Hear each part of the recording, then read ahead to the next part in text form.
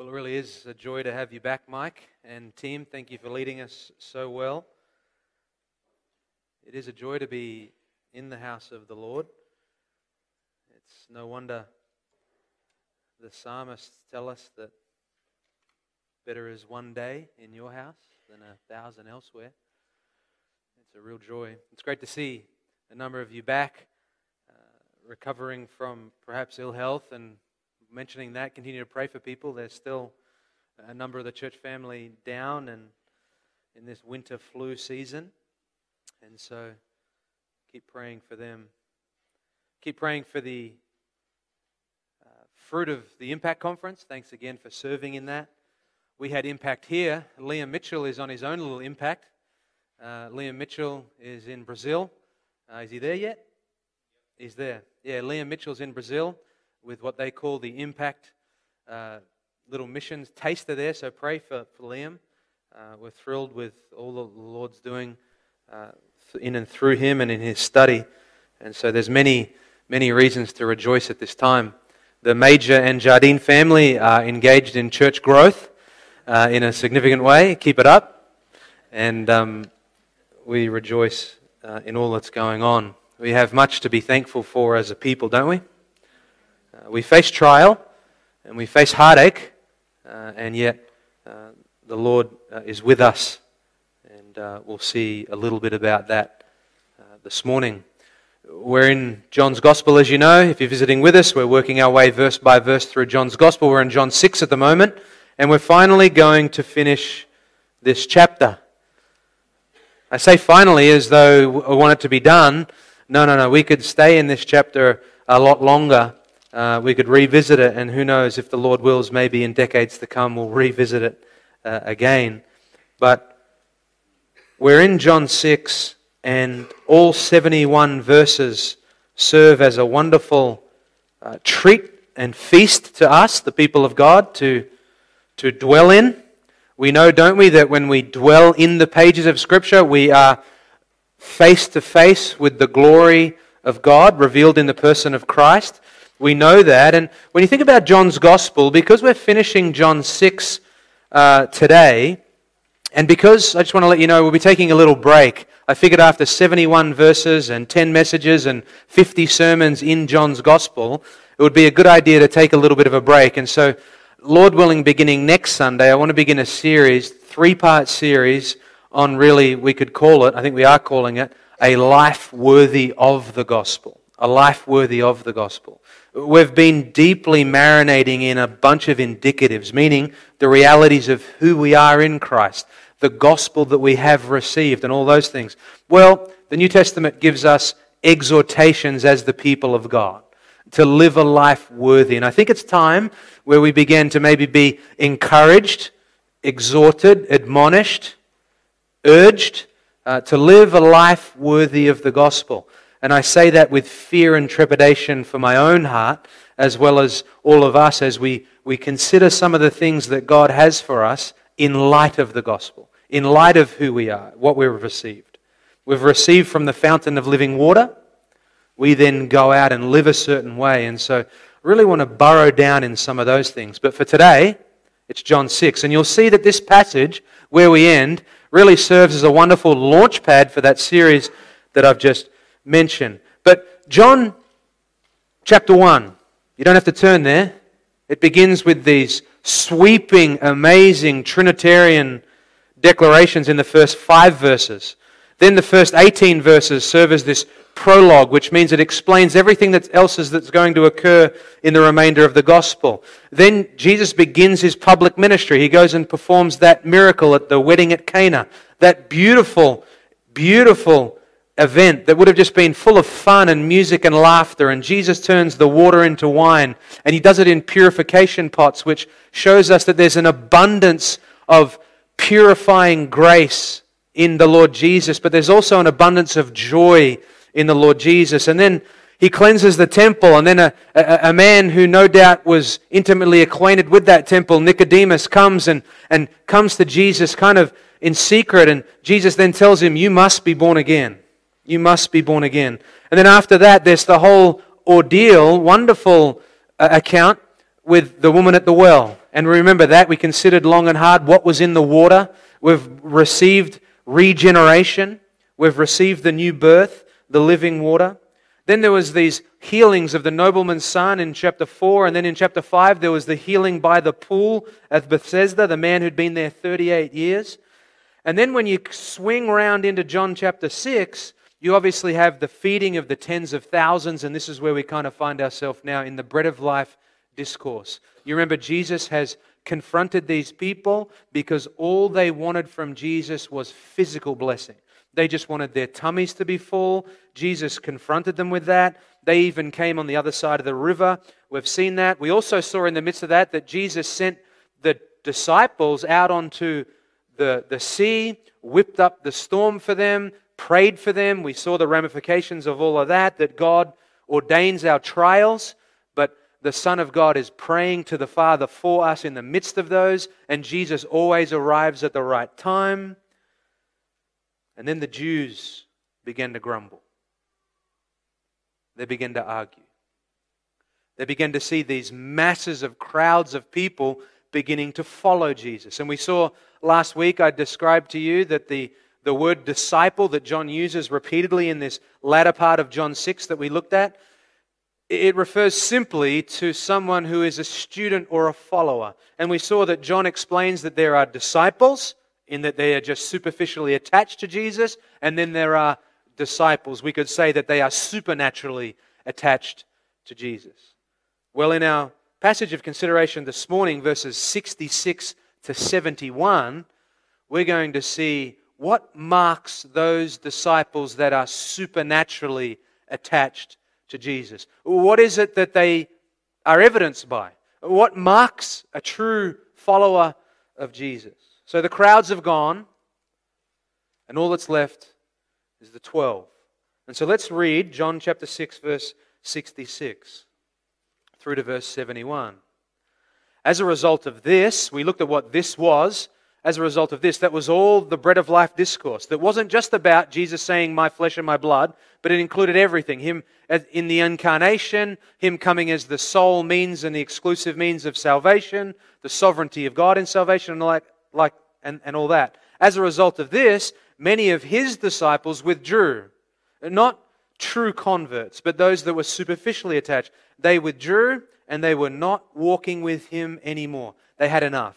They came to Jesus just for physical blessing, as I said. Jesus ramped it up and they bounced. Verse 67. So Jesus said to the 12, you do not want to go away also, do you? And Simon Peter answered Him, Lord, to whom shall we go? You have words of eternal life. We have believed and come to know that you are the Holy One of God. Jesus answered them, did I myself not choose you, the 12, and yet one of you is a devil? Now He meant Judas, the son of Simon Iscariot, for he, one of the 12, was going to betray Him. Let's pray. Father, we come before You and thank You for Your word and thank You for worship on this day. Lord, receive our hearts of praise and now our hearts of attentiveness. Receive them both as an act of worship.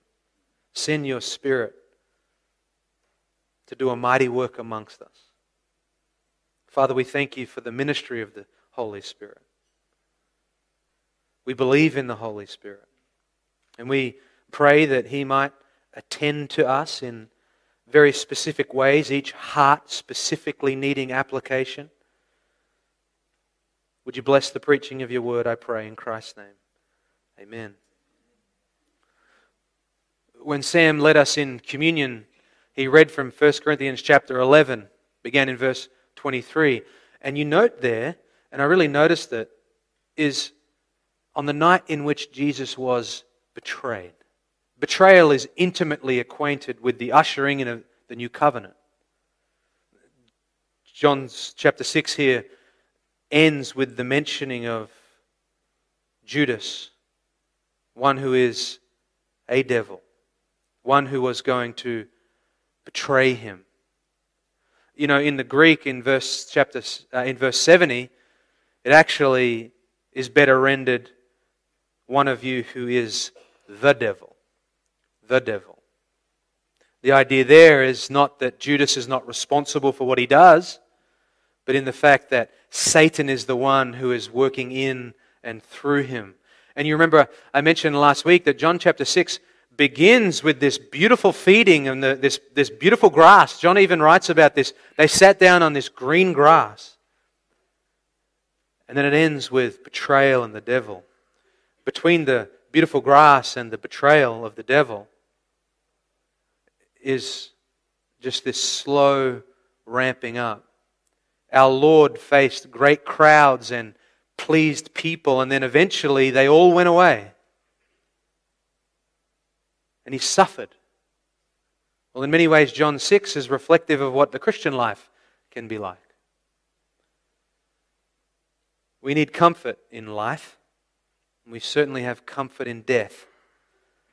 And for the 10th and final time, I'm now going to read to you the Heidelberg Catechism. The Heidelberg Catechism in 1563 asked the question, what is your only comfort in life and death? The answer, that I am not my own. Listen to this now. That I am not my own, but belong with body and soul, both in life and in death, to my faithful Savior, Jesus Christ. He has fully paid for all my sins with His precious blood, and has set me free from all the power of the devil.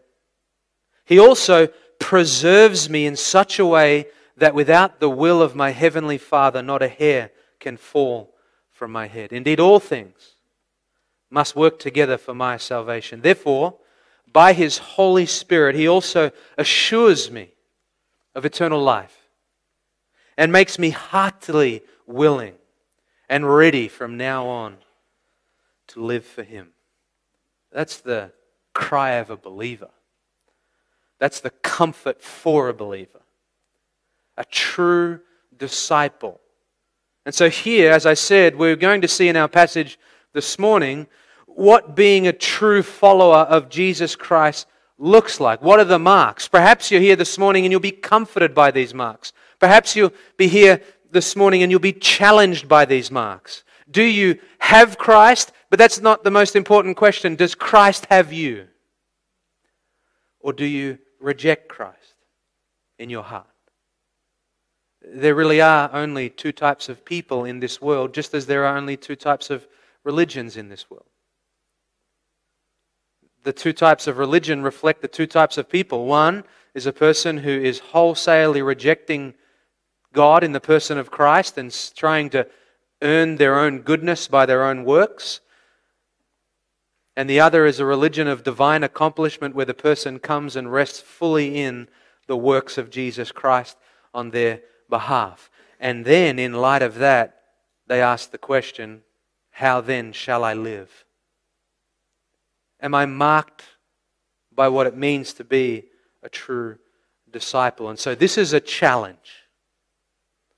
It's a challenge, and that's the heading, the first heading that I have for you. A challenge in verse 67. Jesus said to the 12, you do not want to go away also, do you? This is the first time that little phrase, the 12, is used in the Gospel of John. It's only used one other time.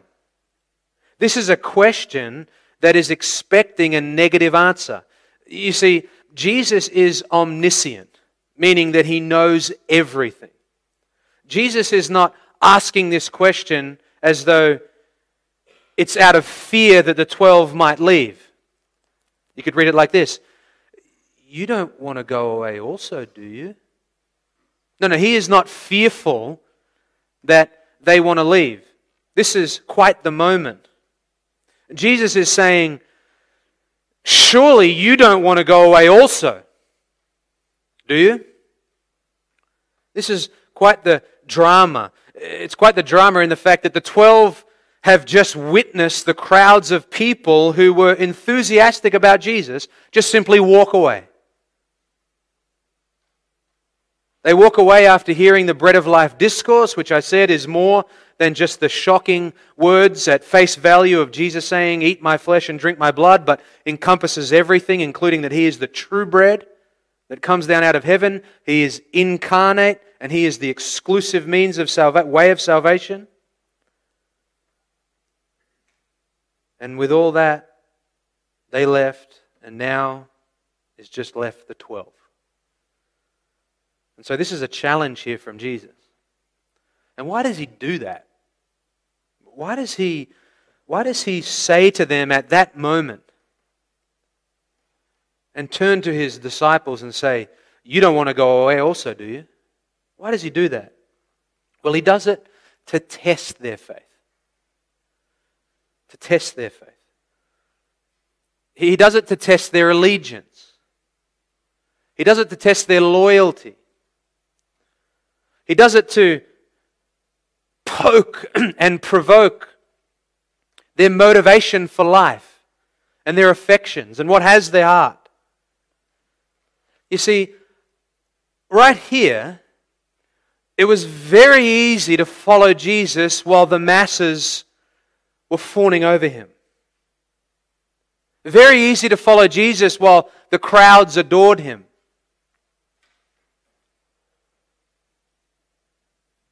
It's very easy for us to follow Jesus when the crowds adore Him. It gets a little harder though, doesn't it, when they move their hostility towards Jesus towards the hostility of the followers of Jesus. And it's not so popular or even cultural any longer to be a Christian. Days like ours. It's easy to follow Jesus while the crowds adore Him. And so just as Jesus tests their faith here, Jesus tests our faith. Mark this down. Every challenge that you face, every hurdle that you and I have before us, every valley and mountain that lays out on our horizon, all come from Him. He pushed them out into a boat, into the middle of the raging sea. He did that to test them. And here, in the midst of walking with Him, He does the same. He was discipling the 12 here. He is discipling you and I here. I'll leave it to the Spirit of God to apply in His beautiful ministry. To apply to each and every soul here, including my own, the very specific area in your life, the challenges that you face, the hurdle that's before you, the valleys and the mountains. Know that He is discipling you. He is working in and through you. He is alongside you. You see, in this challenge here in verse 67, Jesus is looking for loyalty and allegiance. And that really is the mark of a true disciple. That's really the first mark we see here. The mark of a true disciple is loyalty and allegiance to Jesus. After the challenge, we now see a confession, if you're taking notes. A confession in verses 68 to 69. Look at verse 68. Simon Peter answered Him. Well, that doesn't surprise us, does it? Does it surprise you that it was Peter who spoke first? You know, when you survey the Gospels, Peter is the leader among the 12. Sometimes people get uncomfortable about that, and we need to consider you have the 12. Jesus calls the 12. He chooses the 12. And then from among the 12, He focuses on 3. Peter, James, and John. He takes them away multiple times, just them. Says, no, sorry, you guys can't come. Takes them up even to the Mount of Transfiguration, reveals His glory to them. And then from among that 3, Jesus focuses on 1. and that's Peter. Peter led from the front. Peter spoke first. He was often the spokesperson. He often spoke his mind, and he had often hard lessons to learn from doing that.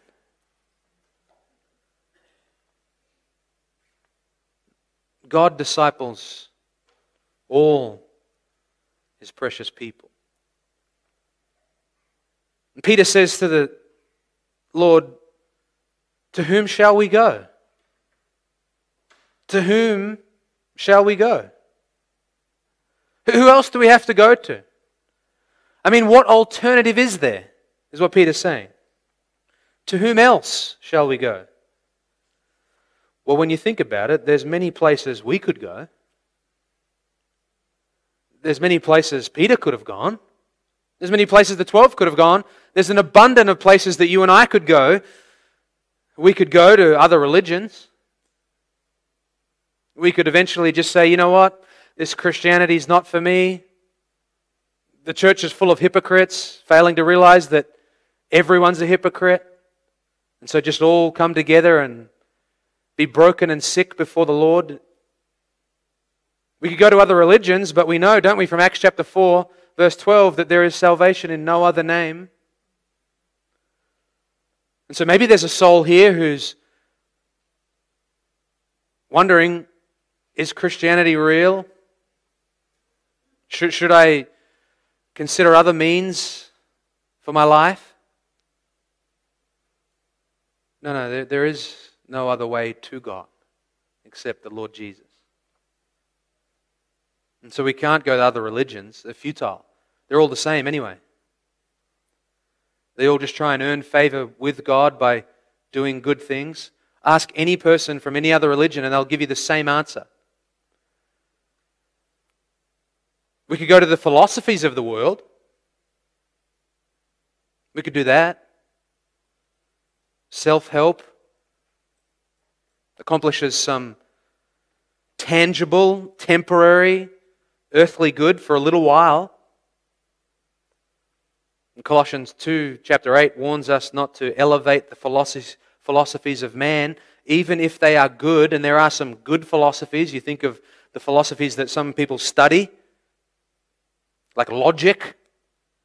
There's good things like that, but we're warned not to elevate the philosophies of man above the Word of God. Otherwise, as has been well said, the gods of earth, not the God of heaven, take over our thoughts and guide our path. We could run to the philosophies of the world. We could go to the world itself. We could run to the world. Perhaps the valleys and the hurdles and the challenges are too much and you just run from Christ out to the world. The world promises so much fun and fulfillment. The God of this world, small g, lies to you that there is freedom in the world. But we know, don't we, that the Apostle John himself wrote in 1 John chapter 2, verse 15 and to 17, do not love the world. I remember going to preach on that. It was one of the first sermons I ever preached before I went to seminary. It was a terrible sermon, by the way. And I remember a friend that I grew up surfing with, he said to me, do not love the world. It was very confusing to him. God loves the world.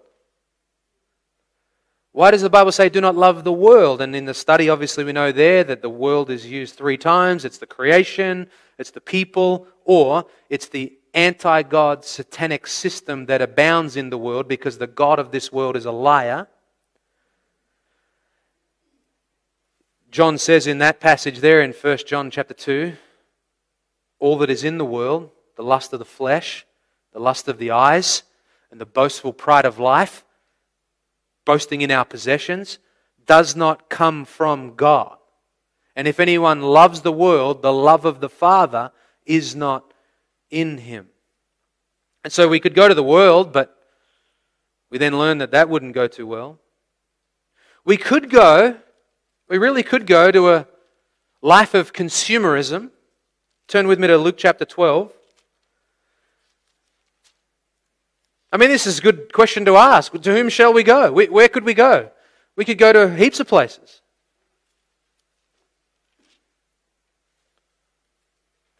We could go to a life of consumerism. Look at verse 16 of Luke 12.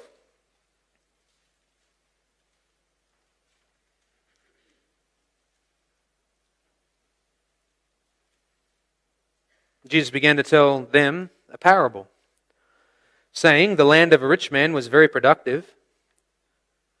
And he began reasoning to himself, saying, 'What shall I do, since I have no place to store my crops?' Then he said, 'This is what I'll do. I'll tear down my barns and build larger ones, and there I will store all my grain and my goods. And I'll say to my soul, Soul, you have many goods laid up for your many years to come. Take your ease, eat, drink, and be merry.' But God said to him, 'You fool, this very night your soul is required of you, and now who will own what you have prepared?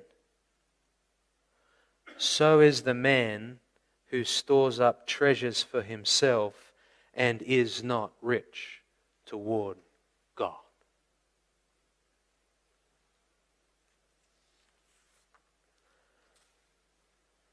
We could go to legalism.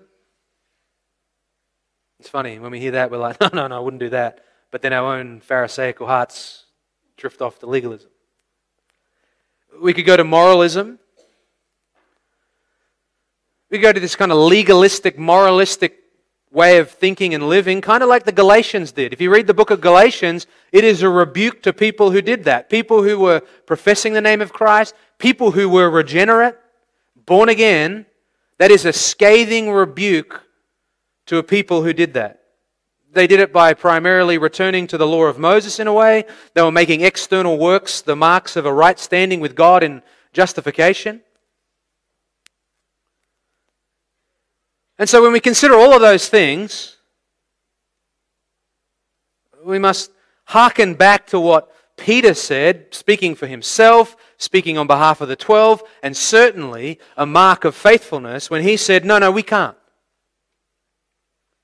There's no other place to go.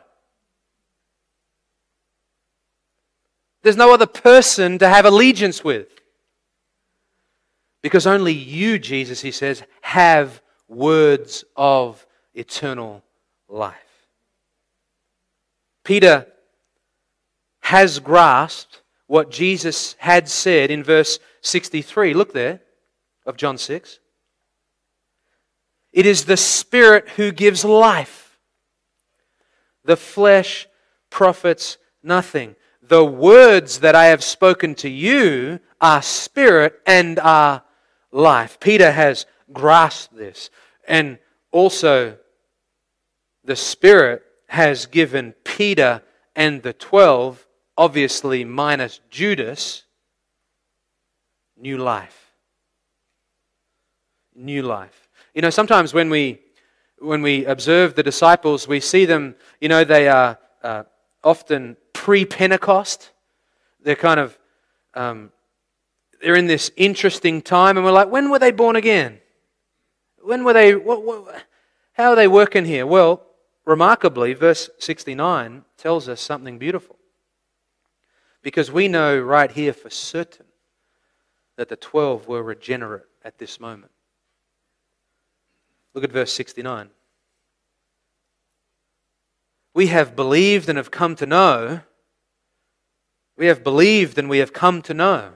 The two verbs in verse 69, believe and know, they are in what is called the perfect tense.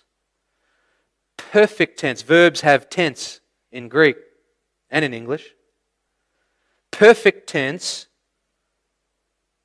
is what is going on here. Present tense verbs, they convey a continuous action. Continuous action, an ongoing action. But perfect tense verbs convey an action that has already occurred. Peter is saying here, we have believed. We have known. We have come to the true place of faith, is what he's saying. We have come to the true knowledge of who you are. That is conversion. That is regeneration. And it is from that place of regeneration and conversion that Peter now begins to really evidence for us what are and what is true affection and true allegiance for Christ. A mark of a true disciple. And the first thing I want to draw to your attention here, still under this second heading, a confession, is that a true disciple is marked first by, number one, a dedication to the Word of God. A dedication to the Word of God. And Peter says there, you have words of eternal life. You have words of eternal life. Turn with me to Ezra chapter 7 for a moment. Ezra chapter 7.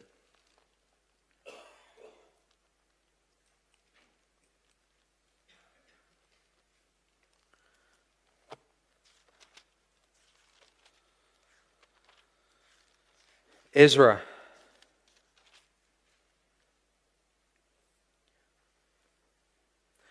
chapter 7 and look at verse 10, very familiar passage in the Old Testament. I'll tell you about a very familiar statement that Yahweh made about Ezra. He said, my good hand is upon him. My good hand is upon him. Look at verse 10. For Ezra had set his heart to study the law of Yahweh and to practice it and to teach it. To teach his statutes and ordinances in Israel. So what marked Ezra was this study of the Word of God, obedience to the Word of God. You remember last week I made mention of a beautiful verse. Jesus said, later on in John, no, it was in Luke actually, he says, my brother, my mother and my brothers are the ones who hear the Word of God and obey it. Ezra is studying the Word of God, but he's not just studying it. He set his heart to study the law, it says, the Word of God. But he's not just studying it. He's obeying it. He's practicing it. Now, you can't obey or practice that which you don't know. And so he's studying the Word of God, and then he's obeying the Word of God, and then he is teaching the Word of God. And Yahweh says, my good hand is upon him. I want God's good hand upon me. I want to be studying the Word of God.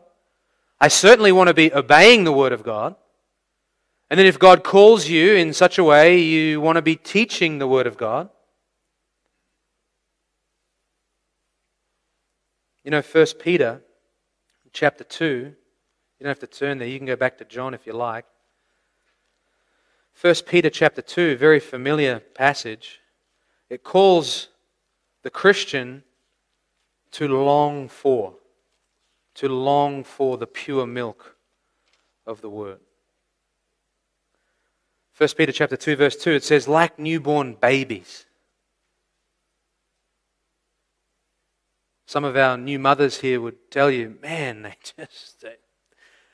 they want the milk, they cry for it, and until they get it, they are restless.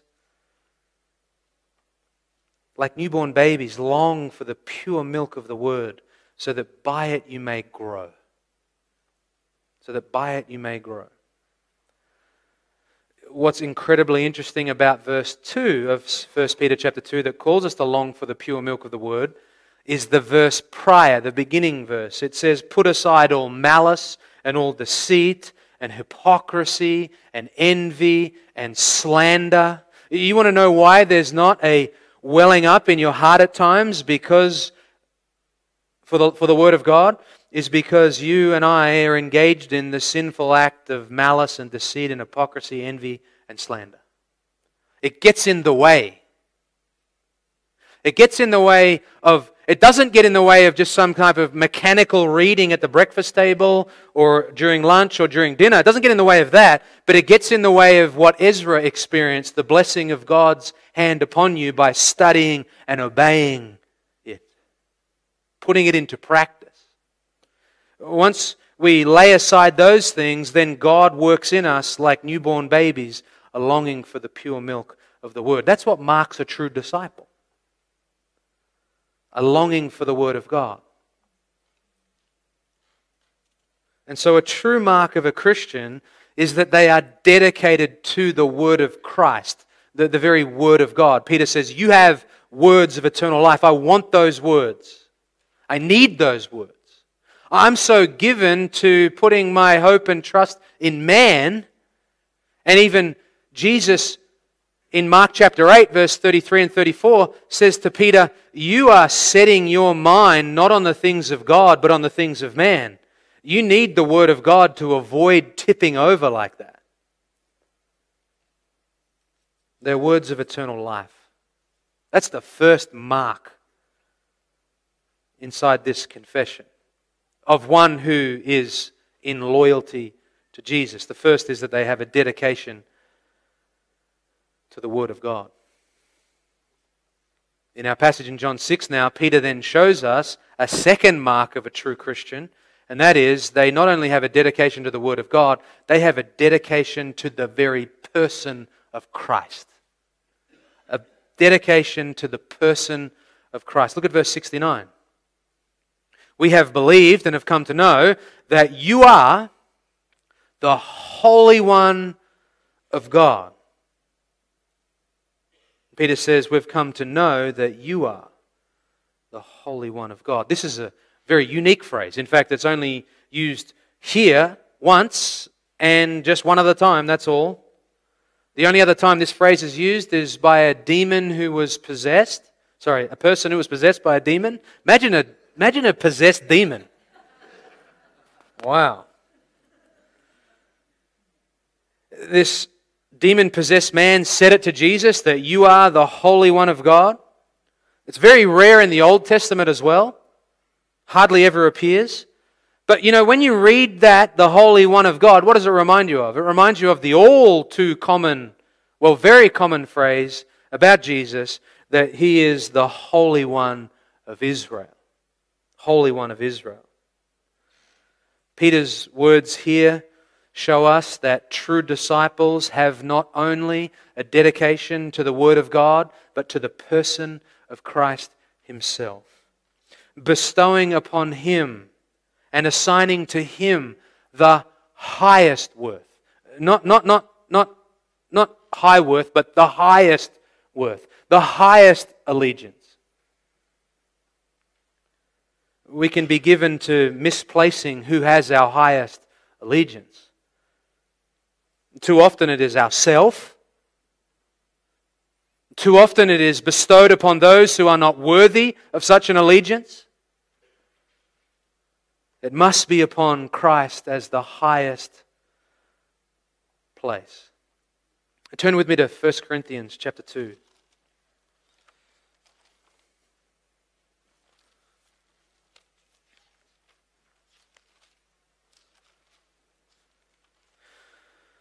First Corinthians chapter 2.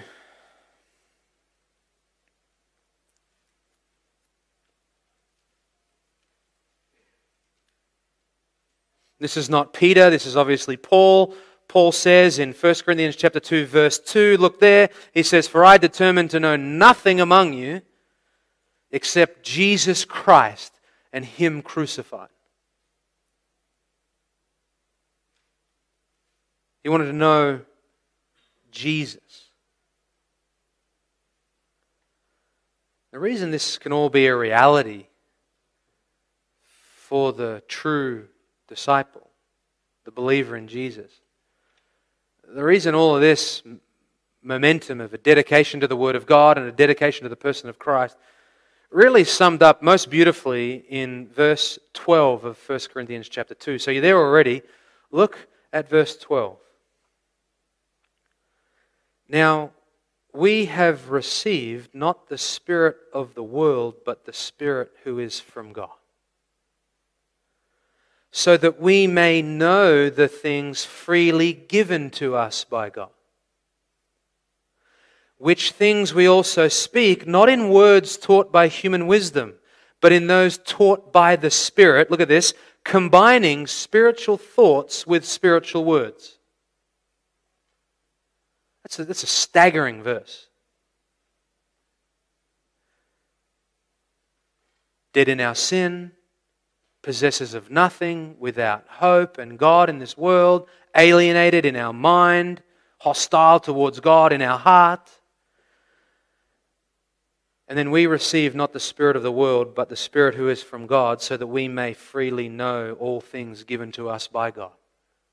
I mean, think about that.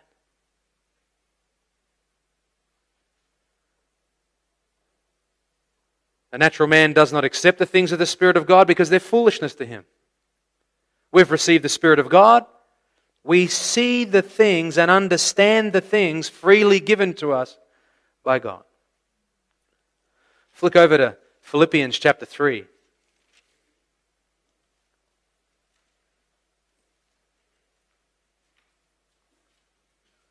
And look at verse 8.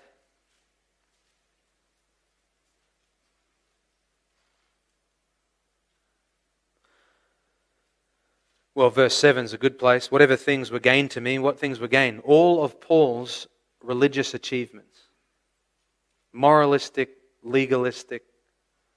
Whatever things were gained to me, those things I have counted as loss for the sake of Christ. More than that, I count all things to be loss in view of the surpassing value of knowing Christ Jesus, my Lord, for whom I've suffered the loss of all things and count them but rubbish, so that I may gain Christ. There is something about the disciple who doesn't just simply want an intellectual understanding of the Word of God to be able to repeat it just ad nauseum without any affection, but there is something inside the heart of one who has received the Spirit of God to gaze fully at the person of Christ, and not just to talk about little facts about Him and little trinkets about Him, but to plumb the depths of Him and not just marvel that He fed people, but to go beyond the surface and to marvel that He saves people, that He is God in human flesh, that He is altogether beautiful, that He is altogether glorious. Colossians chapter 1 calls Him the exact image of the invisible God, the one who reveals God to us, the one who, Colossians chapter 1 says, made everything and who upholds everything. In Him the Father was pleased that all the fullness of deity would dwell in Him.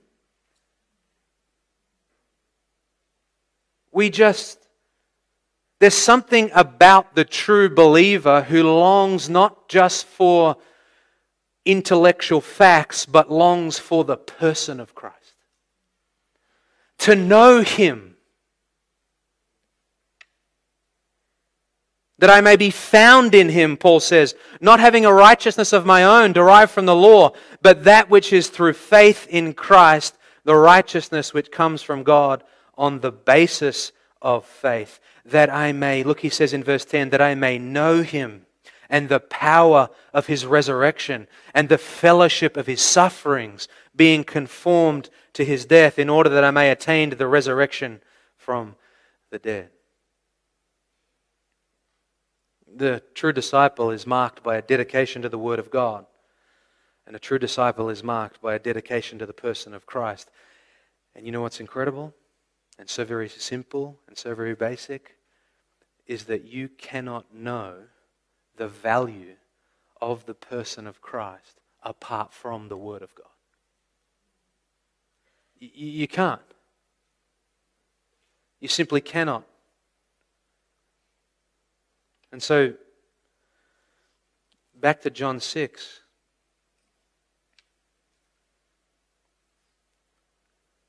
There's this a challenge at the beginning. There is a confession. The challenge is to see, do you have allegiance and loyalty to Jesus? The confession is, are you driven and dedicated to the Word of God and to the person of Jesus? And then the third heading for today is a choosing. A choosing in verses 70 to 71. You know, this is very interesting, at least to me. I hope to you. I'd always wondered why Jesus in verse 70 says what he says. Did I myself not choose you? I mean, it just always seems like a real strange thing to say at that juncture and then go on and talk about the devil. And then John says he meant Judas, so we get to know who that is. I always wondered, why does he say that? I mean, it just seems like he just hears this beautiful confession by the regenerate disciples that you are the Holy One of God. And Jesus says, did I myself not choose you and one of you is a devil? I mean, that's hectic. Well, I want you to know that what's displayed in that confession by Peter, even though it is true, even though it is right, even though it is commendable, even though it is exemplary, it is also an overconfidence from Peter. You say, what do I mean? Well, grammar matters, and the word we in verse 69 is incredibly emphatic. There is great emphasis on the word we. Peter is regenerate, as we've seen. He's born again. He's believed. He knows Jesus in a salvific sense. He's marked by a hunger of the Word of God, a hunger for the person of Christ. But he has also displayed that he himself is still on a journey and needs growth. You acknowledge that about yourself? I think it's really easy to acknowledge that about others. I think it's very easy to look on at others and say, oh, they need growth and they need growth. I mean, we do that to each other. But it's better to stop and say, where do I need to grow? Because here, we can look at Peter now and say, look, he needs to grow a little bit. Just as the Lord looks on at us and says, we need to grow a little bit. He got a little overconfident. Let me explain. We have believed. We have come to believe and know. We are not like the crowds of people that just left. We know the truth. We're not like them, Jesus. We. French. And so Jesus says to Peter, having picked up on that we, did I not choose you? Why are you carrying on like that? Did I myself not choose you? I think that is a beautiful, fitting way in light of all that Jesus has said through this entire chapter. And what has he said? No one can come to me unless the Father draws him. Repeatedly. He has displayed the grand, absolute sovereignty of God in salvation time and time again. I mean, he repeats it all the way through. He even says in verse 65, for this reason I've said to you, that no one can come to me unless it has been granted him from the Father. Hey, Peter, you're too overconfident. I chose you. Don't get ahead of yourself. I chose you. Yes, we must always maintain a beautiful balance in the responsibility of man and the absolute sovereignty of God. But I tell you one thing. God receives all glory and all the praise because of His grace. This is powerful. That's why He says it. Did I myself not choose you? The 12? And yet one of you is the devil?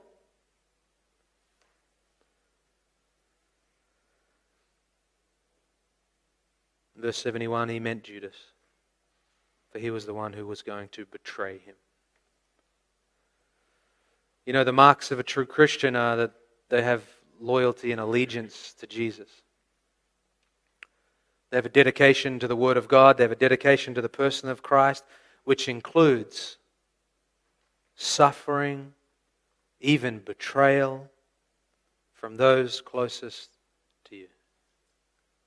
Paul said in Philippians chapter 1 verse 29, "For to you it has been granted not only to believe, but to also suffer." This is the truth. They're the marks of a true disciple.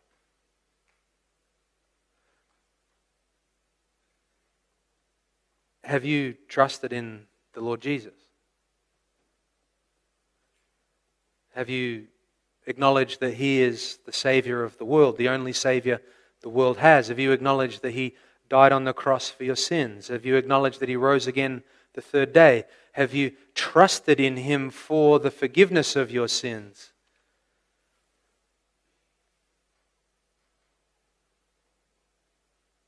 What about the precious people before me who maybe wonder, am I a true disciple? I've heard all of this and then I think, man, am I a true disciple? I think it's really, really important to consider that I never have to be perfect enough to trust in Jesus. I don't have to have felt something enough to have trusted in Jesus. I don't even have to look back necessarily as the ultimate means of whether or not I'm a believer. I just really need to say to myself, today, am I trusting in Jesus? Am I resting fully upon my Savior? Is there truly nothing in my hands that I bring but simply and solely and exclusively to the cross of Jesus Christ and Him I cling? You know, I say that because if you spent the rest of the day, the rest of the week, and the rest of your life asking yourself, do I have enough desire for Christ and these things, then you will drive yourself insane. Instead, what you must do is look outside of yourself and your desires and look to Jesus. Look to Him and trust in Him and rest fully in Him. And don't worry, as it were, if you have conjured up enough desire and affection and diligence, but just look to Him. Believe in Him. And then from that rest that you have will come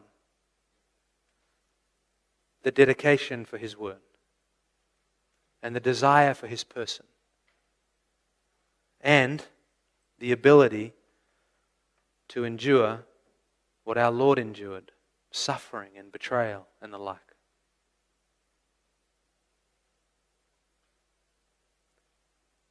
From here is a beautiful launch pad into what we will consider over the next few weeks, a life worthy of the gospel. Because this is a very precious thing. And that if you are a disciple in the Lord Jesus, you have believed and have come to know that Jesus is the Holy One of God. Not because we did it, but because He did it. Let's pray. Father, we thank You for this opportunity. We thank You for this time in Your Word, Lord. Father, would You comfort and grant assurance to the believer who is unsure, because they just look inwardly at themselves all the time. Help them to look outside of themselves and rest in Jesus for their justification, that it might ignite in them gratitude that will propel them along in their sanctification. Pray, Father, for anyone here who doesn't know you, who's not a true disciple, or not even a disciple at all, that they would have heard and seen that your Son is the Holy One, the most worthy one, and that today would be the day of their salvation. And that we would all leave here with a little more desire for your word, and a little more desire for your Son. And that would bring you more glory. And all God's people said.